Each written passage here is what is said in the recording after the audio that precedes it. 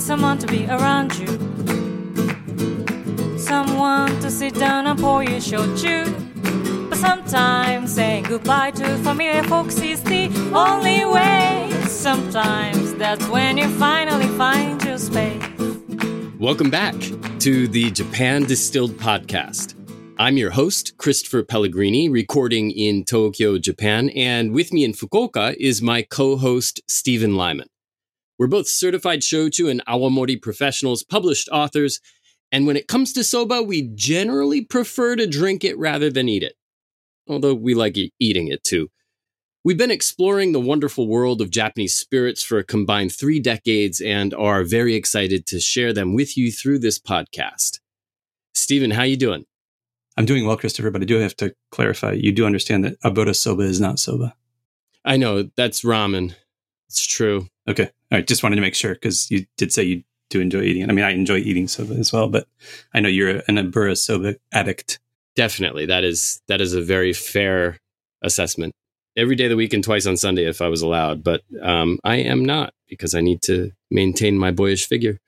And honestly, whenever I visit Tokyo, I also partake. It's a fantastic, underrated style of noodles in Japan. So it good. Anyway, this is not the Japan ramen podcast. So moving on.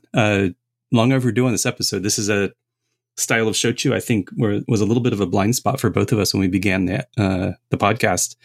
It's hyper regional, and I don't think either of us had seen production in action, and so we took our time and tried to learn some more before we finally recorded this. We've obviously done rice, barley, sweet potato, kokuto sugar, and awamori, which I would say are the other major categories within these koji spirits, but this one we've left for a while. Too true. I mean, I've been to a number of distilleries that make this style of shochu. I've seen it bubbling away. I have never been there to help, though. I've never stirred in any of the pots. I've never, sampled the moromi as it's fermenting. So, yes, definitely one of those smaller styles, yet major, like one of the biggies, but one of those smaller styles that I don't have quite as much exposure to, although I have consumed a fair amount of it. But before we get into the main topic today, let's go through a couple of announcements because they are important. Sure. No, these are timely and they're kind of a big deal, I hope. Good news for our listeners in the New York City area. Christopher and I will both be in Brooklyn later this month, July 20th. That's a Thursday night from 6 to 8 p.m. We will be at Travel Bar, a pretty amazing whiskey bar. I think they have about 350 whiskeys on the shelves. And we will be doing a toast to Jokichi Takamine. This is just a couple of days before the 101st anniversary of his passing in 1922. And we're looking forward to sharing Takamine Koji whiskey, as well as a little bit of a sneak preview of a single cask from the Shinozaki distillery. And of course, no party would be complete without cocktails. And so we are going to have a guest bartender in making a nice Takamine-based cocktail as well, which will be a treat for everyone who shows up. So we'll post an Eventbrite link in the show notes. And of course, you'll see it all over social. You're not going to be able to avoid it. We're very excited about this. But tickets are limited. Travel Bar is not a huge space. So get your tickets early and often. Can't wait. I'm especially excited about that limited Takamine expression that remains to be named so far. And then also, of course, the cocktail that we have a special bartender, very talented bartender coming to prepare for us. So don't miss it. Anything else? Yeah, we actually mentioned her on our Koji Cocktails episode last time. Jane Nam, who's at Singlish, she's actually going to be a guest bartender at Travel Bar that evening, Woo-hoo! Making her Jane's Addiction, which is a pretty phenomenal split-based cocktail between Takamine 8-year and colorful sweet potato shochu. So definitely in for a treat if you can make it out. Yeah, I haven't tried it and I can't wait. Yeah, no, it's a good one. You're also in for a treat. It's going to be a lot of fun. But that just kicks off our adventures, right? We've got a few other things going on as well. We will then, after our time in New York, we're going to head down to New Orleans for Tales of the Cocktail. And on the Monday evening, July 24th, we're doing a happy hour in collaboration with the Japan Society of New Orleans, a happy hour light bites at a Thai restaurant called Banana Blossom.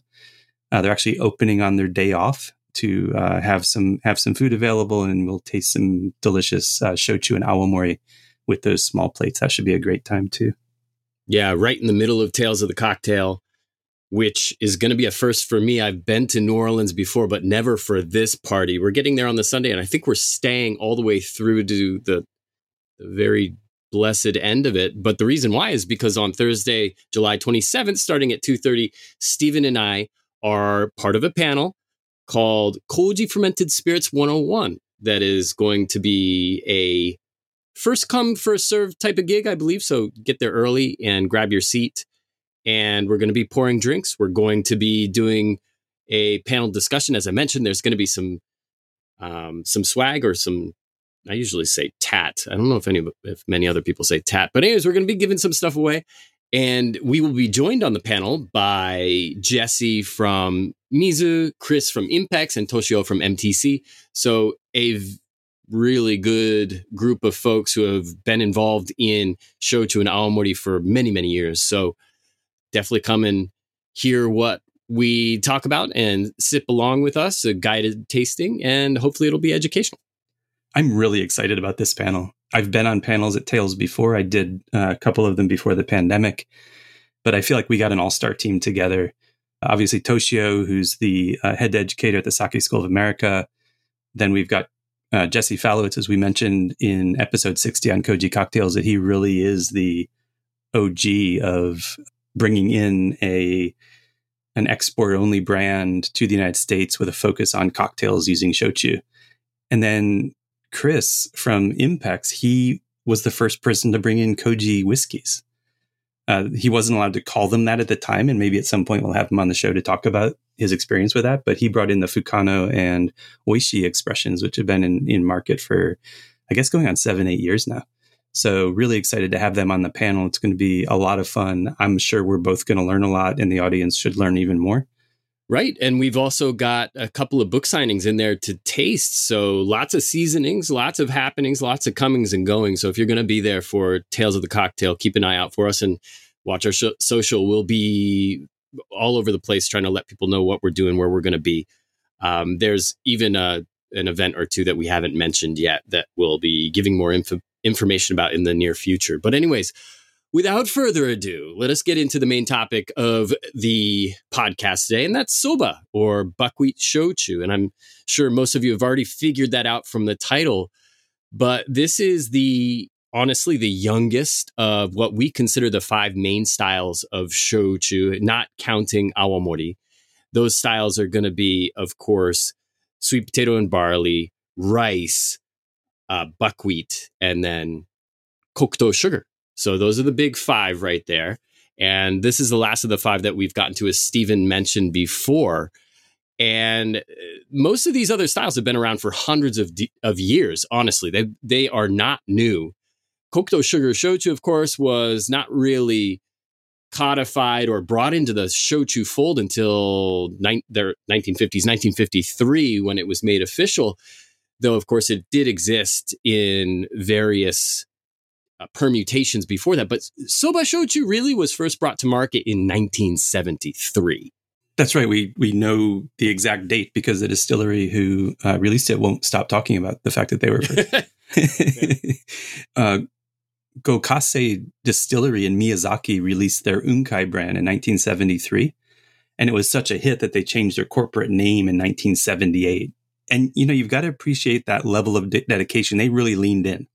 They changed the name of their company based on a 5-year-old brand. True. Then again, they had only been founded in 1967, so they were around for about 6 years before they hit upon this soba shochu recipe that really took off for them.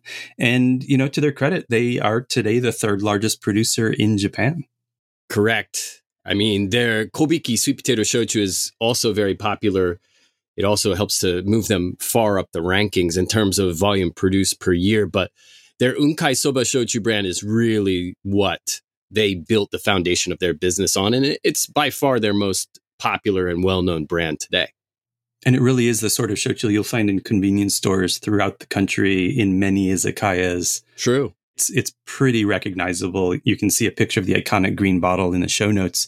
But it's funny that you mentioned Kobiki, because last year when we were in Miyazaki, we had gone to the Kirishima distillery, which is the largest distillery in Japan. They have a great tour. If you have a chance to go visit, please do. Highly recommended. But I took the bullet and I drove you and our guests out to Myakunojo. Thanks, Dad. For that distillery tour. I was a designated driver and I was happy to do that.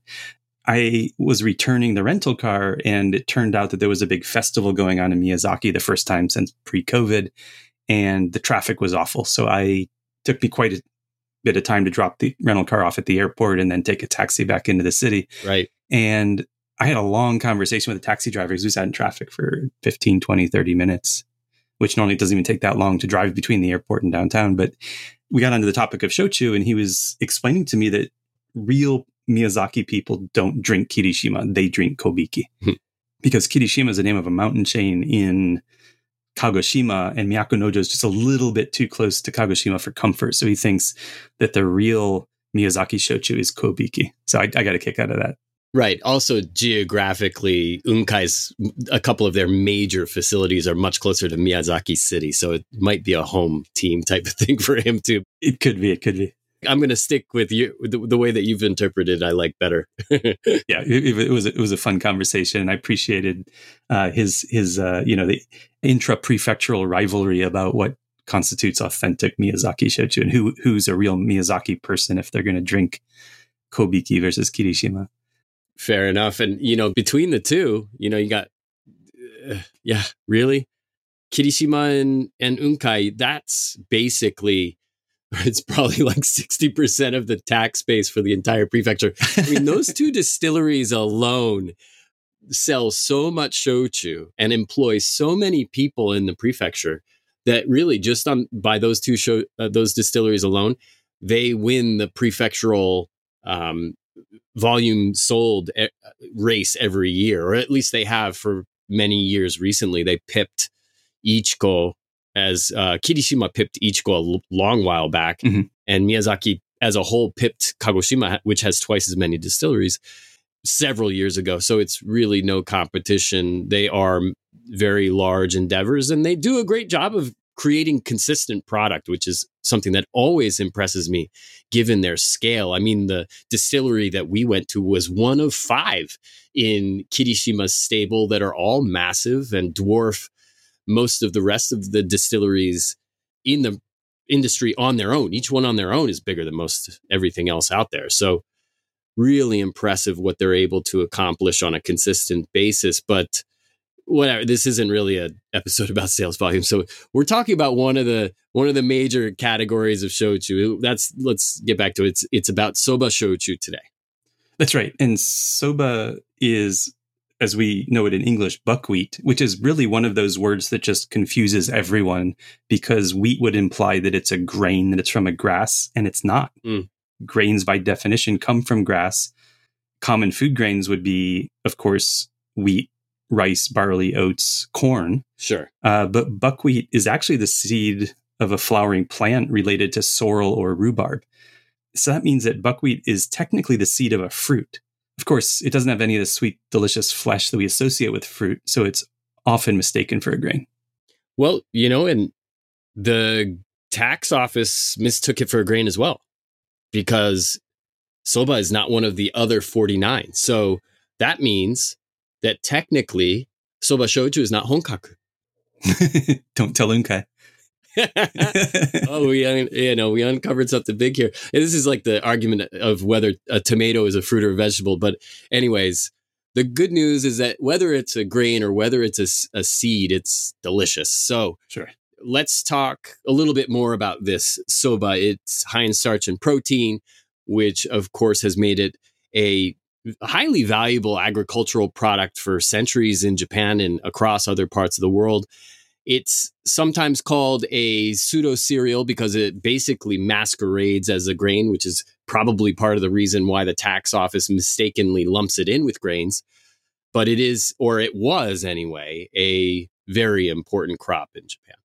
That's right. And really globally, soba, especially Eastern Europe, is a very common, or I guess buckwheat we would call it, is a very common, or was a very common food source for centuries. as Christopher mentioned. But, it's not only the Japanese tax office that's made this mistake, because there are actually buckwheat whiskeys made in other parts of the world. So Sure. it's kind of agree to disagree about what this pseudo cereal is. Until the advent of modern fertilizers, it was actually grown much more frequently than it is today, because it can thrive in less than ideal conditions. Yeah. It can survive in colder climates, higher elevations, that sort of thing. But now that all those fertilizers can augment nutrient-poor soil, staple grains such as corn, barley, or wheat can be grown in more regions, and it's really started to take over the land area that buckwheat was using previously. True. I mean, it's kind of a shadow of its former self, but let's just say that we've got all of those little important historical details out of the way, and let's now wrap it back to shochu. And for that, let's agree to call it soba for the rest of the episode, if you don't mind. Is that cool? Okay, soba it is. So what's now known as unkai created the style in Miyazaki Prefecture in the north, and it's still predominantly made there, but Nagano Prefecture in central Honshu, which is it's the main or the large island where the famous trifecta of Kyoto, Osaka, and Tokyo reside. That area, Nagano, up in the hills, is also a soba shochu production region, thanks to their, high quality soba up there. A lot of it having to do with the water supply. And as Stephen said, it's a hardy crop, so it can grow in the mountainous landlocked area of Nagano. And by the way, have you ever tried any soba shochu from Nagano Prefecture? I was thinking about this as we were planning to record, and I want to say, if you put a gun to my head, I'd say maybe not. But I feel like I may have at Havespi in Tokyo when I visited, or I may have had it in some other part of the country. I certainly have not seen any of it down here in Kyushu, and I don't know of any of it that's exported. So I'm not actually sure. Okay. I have a much better access to it up here in Kanto. So I've had a bit. I mean, I still sort of remember, and I don't think they make it anymore, but I know it was the first Joatsu Joryu, the first atmospheric distilled soba jochu that I ever tried was from Nagano, and it was Toge 35 Toge 35% ABV. I believe they'd stopped making that probably almost 10 years ago. Oh, wow. And now Toge is sold at like 21 or something. I can't, at 21, 25, a couple of different ABVs. It was interesting for me because I knew unkai, which tends to be a little bit on the lighter, a little bit slightly softer and mellower. And Toge was made, if memory serves, and it often does not. But today I'm going to claim that it was 80% soba and 20% rice koji and atmospheric distilled. Okay. And I remember there was one other really weird thing about it. I think it was ki-koji. I think it was yellow koji. Oh, interesting. Which surprised the crap out of me.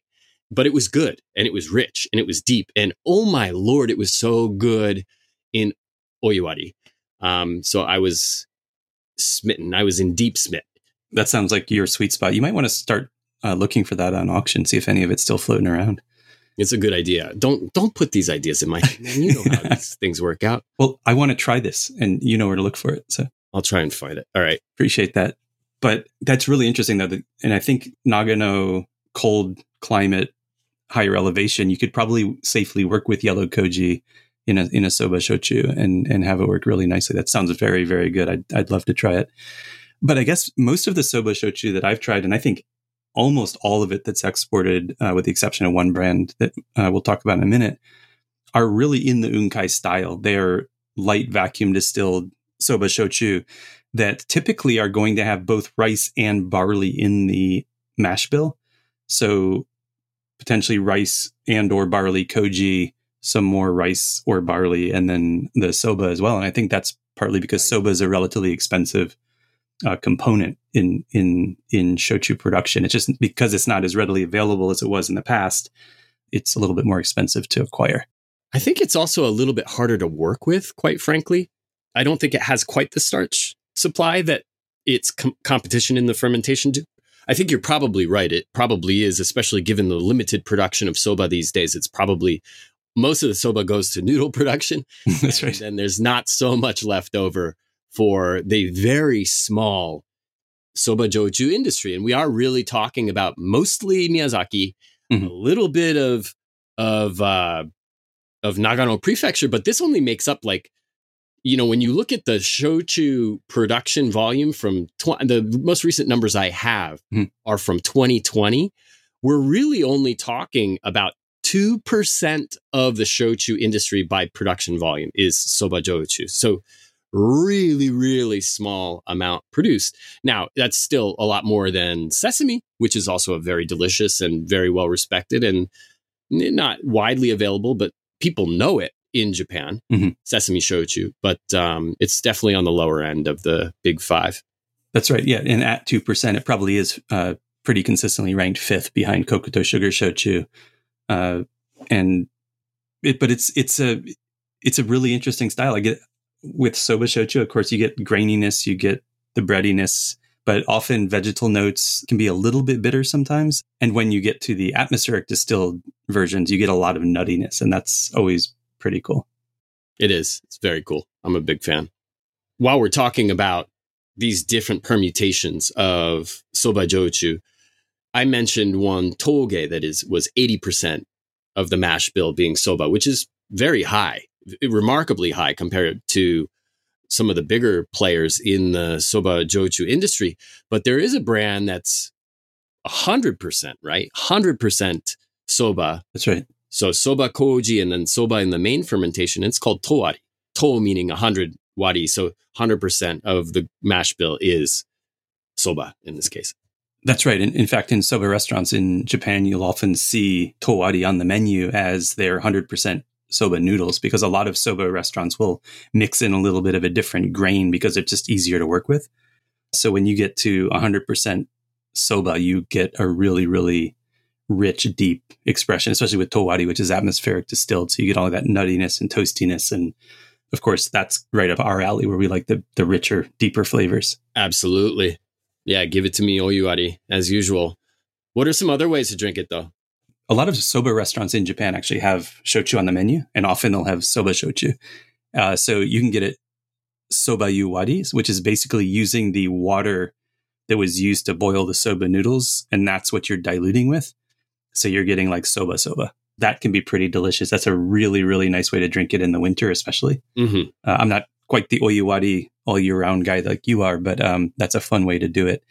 And then back in 2016, I think Unkai, they were early movers on the soda dilution, the soda wadi. Yep. They were actually selling soba soda sets around the country. You could walk into a convenience store and you get a bottle of sparkling water with a small 1 cup Unkai, and you could just dilute yourself and make your own little soda wadi. And they're just great at marketing with their brand. So kudos to them. And that soda works really well, I think, with the vacuum distilled expressions like Unkai, but obviously with atmospheric, maybe not so much. Sure. So while we're on the topic of name dropping brands here, northern Miyazaki Prefecture up in the Takachi whole region, honestly, is really well known for being it's not the soba basket, for lack of a better term, of Miyazaki Prefecture, and where this style really came to be. I visited Himeizumi Distillery up there that's on a cliff, basically. Himeno-san runs the joint still. I think he's the 6th generation Toji to lead the distillery, and they make a beautiful soba expression, a couple of them actually. And there's a bunch of other places in Miyazaki that make really interesting soba shochu. Anybody come to mind? Yeah, you introduced me to the cliff edge distillers, soba shochu, when we were in Miyazaki City one time, and it was really, really fantastic. Yeah. Our good friend Masako Furusawa does make a little bit of soba shochu that she puts under the Yaizakura brand. So that's a fun lineup because you can have Yaizakura, sweet potato, barley, rice, and soba. She does all 4 of them. That's remarkable, actually. Yeah, it is. And she doesn't make much of the soba. And I found it's almost representative of her main brand. There's a sharpness to them. And I think that's why I like her long-aged stuff a little bit more. Yep. Well, I mean, there's also, I know of Fuyo has a couple of they make a lettuce shochu, and they make like a lettuce? Bamboo grass shochu. Oh. They make a nice soba shochu as well, which is Tenzan Togakushi. that's a really delightful brand. That one, unlike the previous Nagano brand I mentioned, is still in production, I believe, or at least they have it in stock so you can order it. And then I think I mentioned Kagura has at least one brand of Soba Shochu. There's a bunch of them kicking around. Mm-hmm.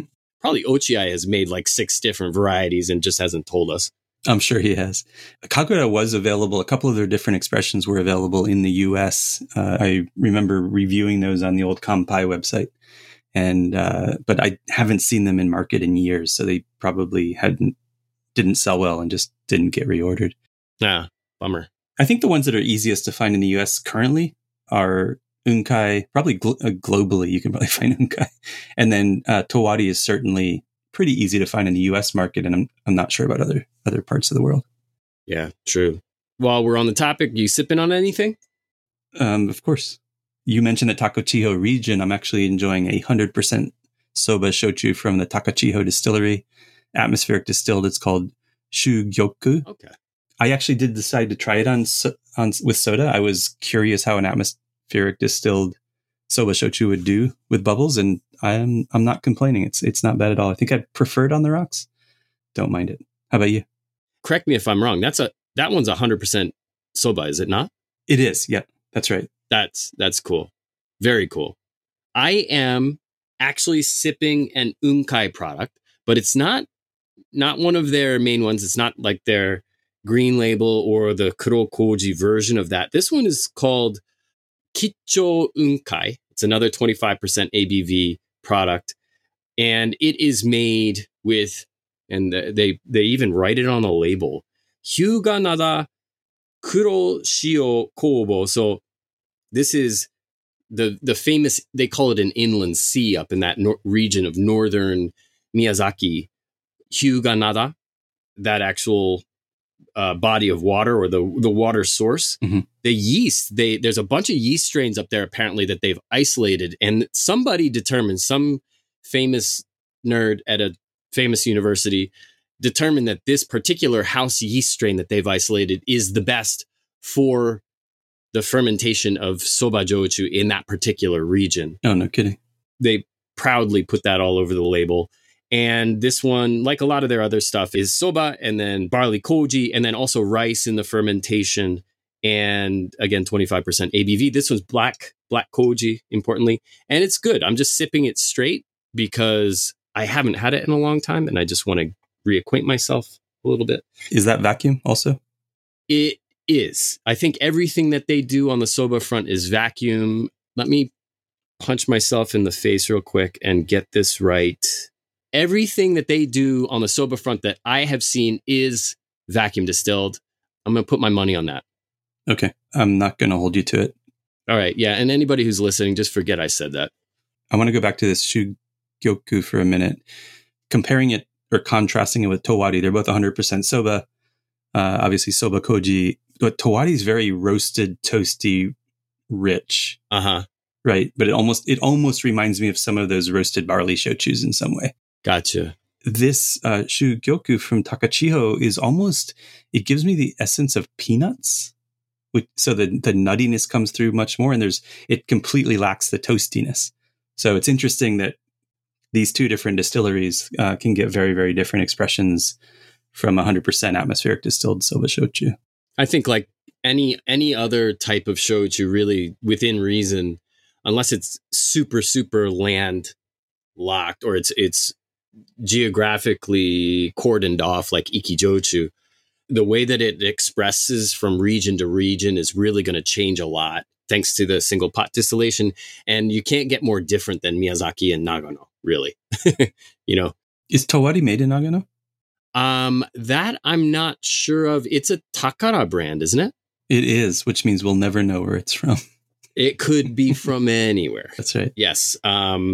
Who knows where they're getting their raw materials from and who's actually putting those into a fermentation. It changes occasionally. So we'll probably figure it out if we ask enough, but whatever.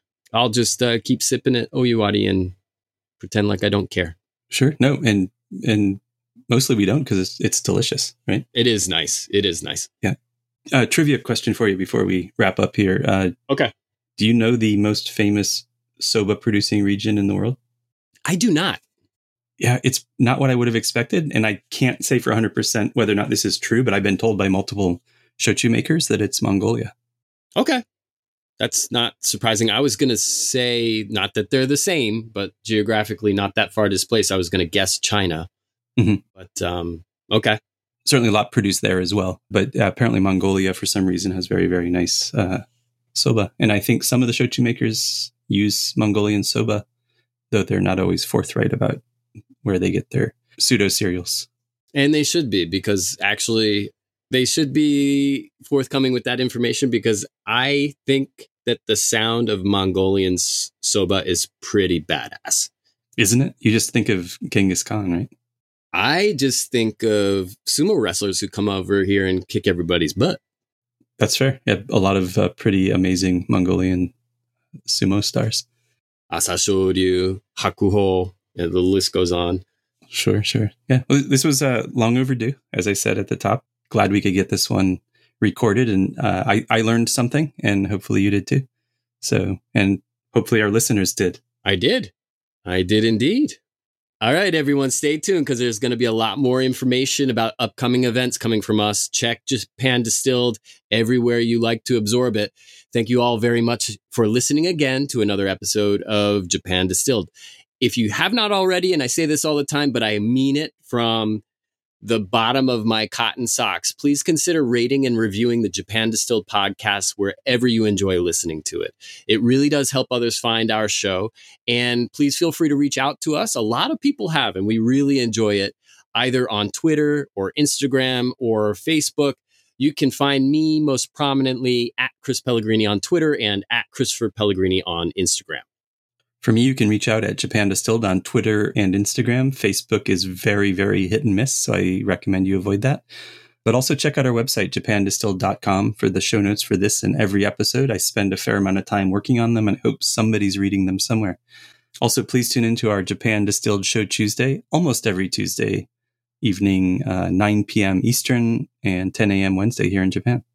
And of course, don't forget to sign up for our Patreon at www.patreon.com/Japan Distilled. Kanpai. Kanpai. We hope you've enjoyed this episode of the Japan Distilled podcast.